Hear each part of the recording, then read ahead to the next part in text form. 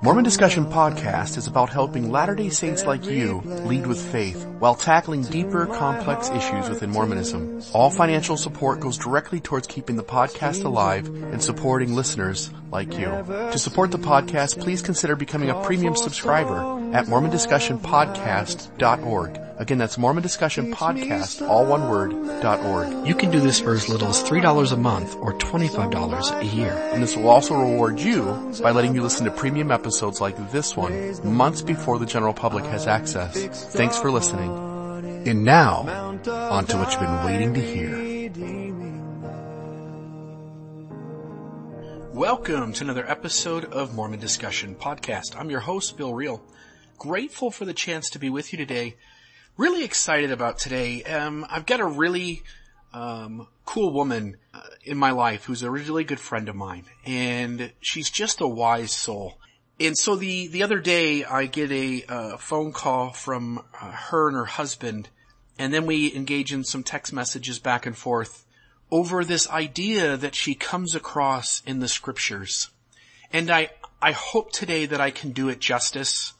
I hope today that there is a feeling on your part as the listener that you're hearing some new idea, some new concept, because when the two of them relayed this idea to me, like it felt groundbreaking. It felt like something deep and rich that we haven't, as a church or as a people, hit on before in Mormonism. So to capture the idea, I need to run through 5 or 6 scriptures and paint a picture of Jesus in the New Testament. And so if you want to follow along, we'll be mostly in the Gospels. In fact, I think essentially all in the Gospels, because we're dealing with the mortal life of Jesus. And we have to set this up. So let's start with John, chapter 6, towards the end of the chapter, starting maybe in about verse 50 or so. In fact, let's start with verse 47. And verily, verily, I say unto you, he that believeth on me hath everlasting life. I am the bread of life. So stopping there, Jesus is the bread of life. Jesus is this tangible thing that feeds us. Continuing on, your fathers did eat manna in the wilderness and are dead. This is the bread which cometh down from heaven, that a man may eat thereof and not die. I am the living bread, which came down from heaven. If any man eat of this bread, he shall live forever. And the bread that I will give thee is my flesh, which I shall give for the life of the world. The Jews therefore strove among themselves, saying, how can this man give us his flesh to eat? Then Jesus said unto them, verily, verily, I say unto you, except you eat the flesh of the Son of Man, and drink his blood, ye have no life in you. Whoso eateth my flesh and drinketh my blood hath eternal life, and I will raise him up at the last day. For my flesh is meat indeed, and my blood is drink indeed. And he that eateth my flesh and drinketh my blood dwelleth in him, and I in him. And so we know like the connection here, that John again is one of the late Gospels, very much created after or during the creation of the early Christian church. By this time, the sacrament has become an ordinance. And so, if we can pretend for just a moment that these words actually fell from the lips of Jesus, can we see how important Jesus is speaking of his body and his blood, the bread of life, that he who eateth of his flesh and drinketh of his blood shall live forever. Like, first off, let's start and say, like, how sacred is Christ saying that his body is, and that eternal life is found in partaking of it. Moving on, Matthew chapter 26, starting in verse 7. There came unto him a woman having an alabaster box of very precious ointment, and poured it on his head, the Savior's head, on his head, as he sat at meat. But when the disciples saw it, they had indignation, saying, to what purpose is this waste? For this ointment might have been sold for much, and given to the poor. When Jesus understood it, he said unto them, why trouble ye the woman? for she hath wrought a good work upon me. In other words, guys, why are you trying to stop her? She has done something really great today. Then Jesus continues, for ye have the poor always with you, but me ye have not always.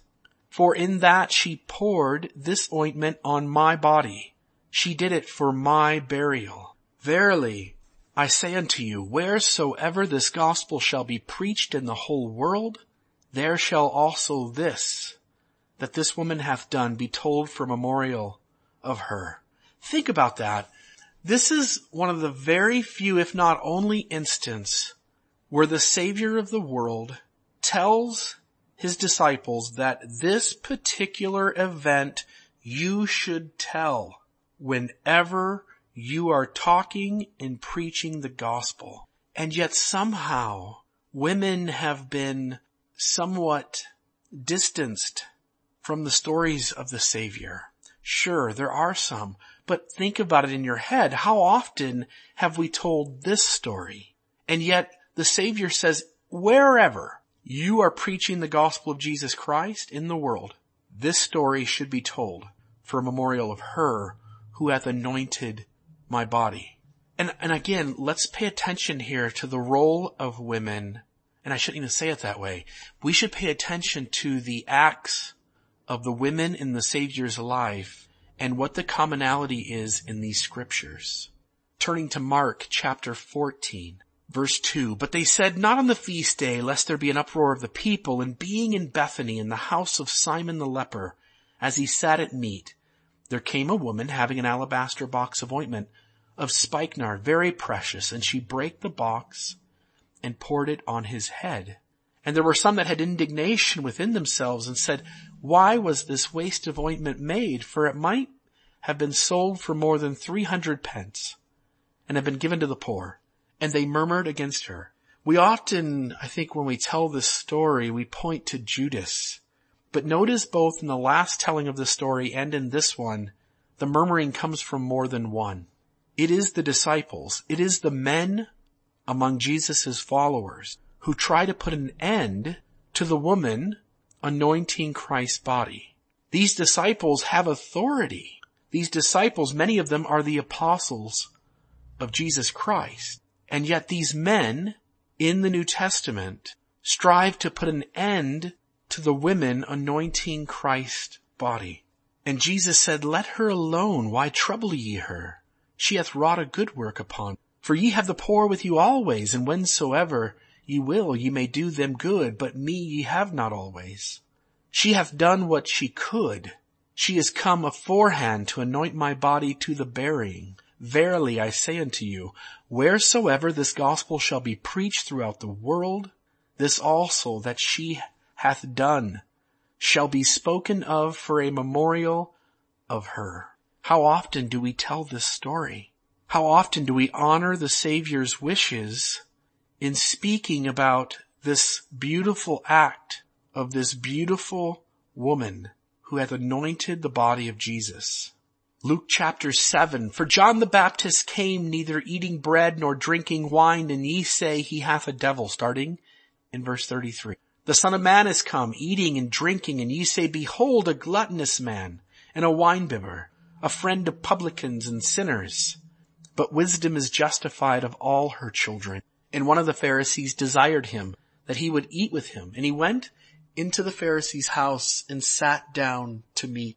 And behold, a woman in the city, which was a sinner, when she knew that Jesus sat at meat in the Pharisee's house, brought an alabaster box of ointment, and stood at his feet behind him weeping, and began to wash his feet with tears, and did wipe them with the hairs of her head, and kissed his feet, and anointed them with ointment. Now when the Pharisees, which had bidden him, saw it, he spake within himself, saying, this man, if he were a prophet, would have known who and what manner of woman this is that toucheth him, for she is a sinner. And Jesus answering said unto him, Simon, I have somewhat to say unto thee. And he said, Master, say on.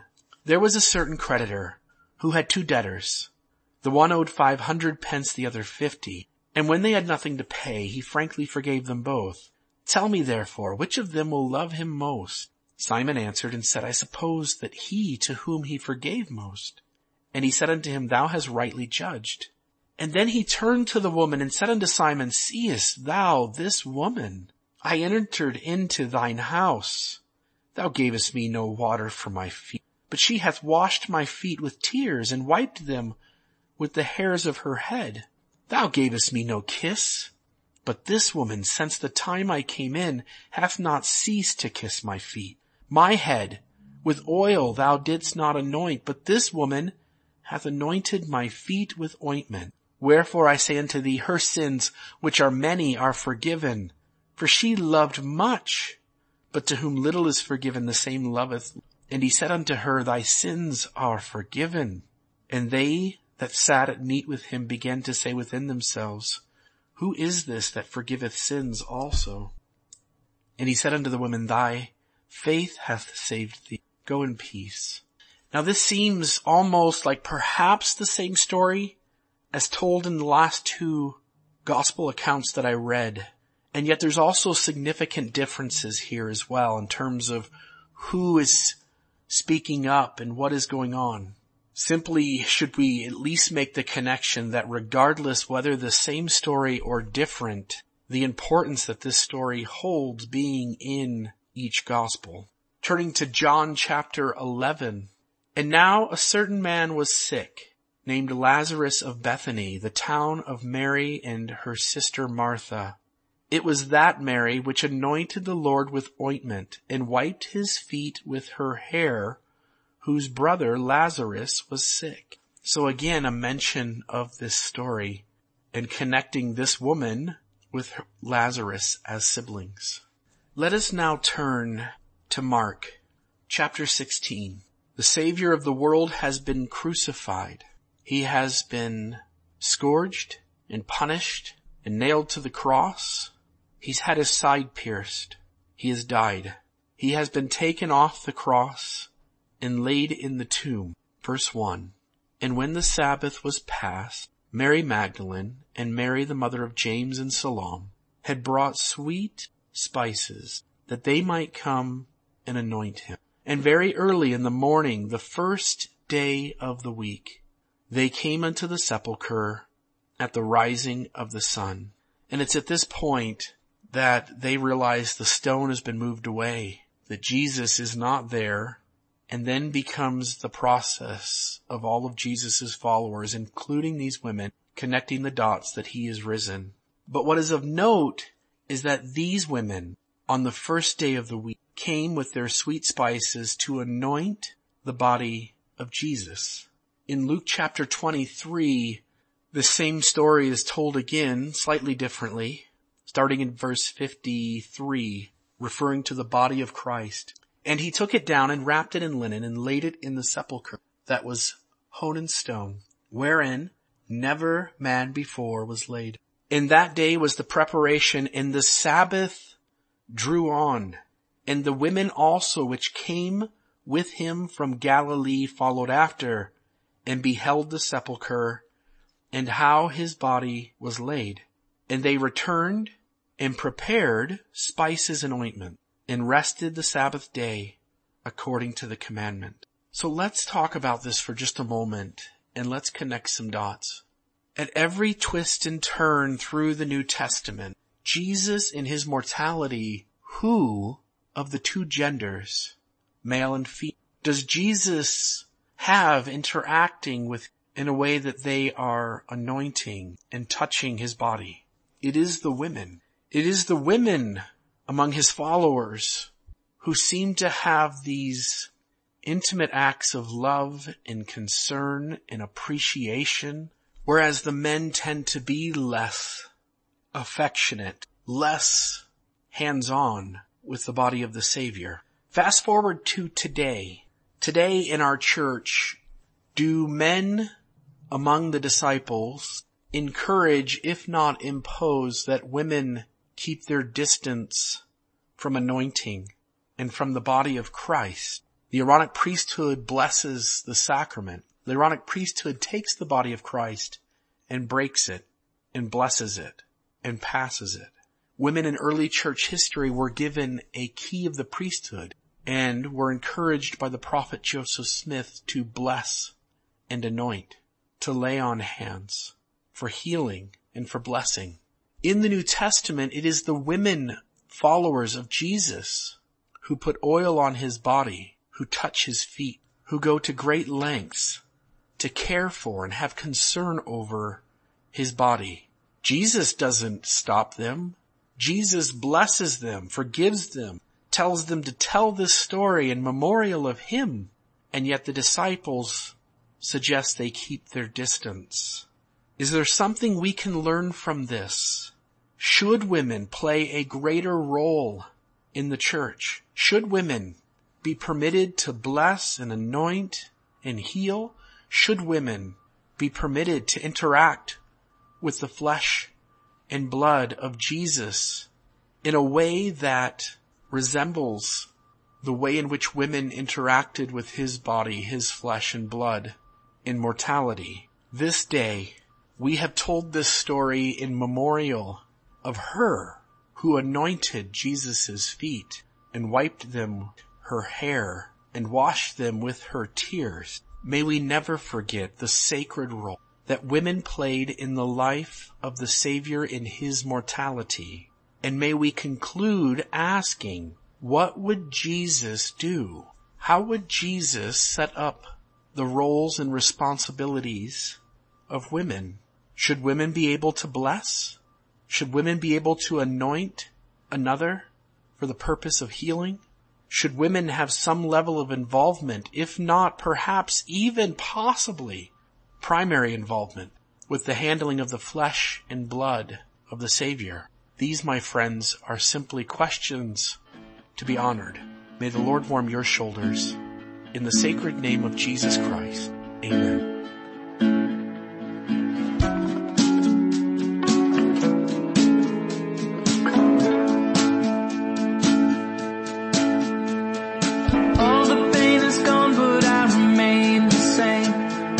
Taking out my issues never healed.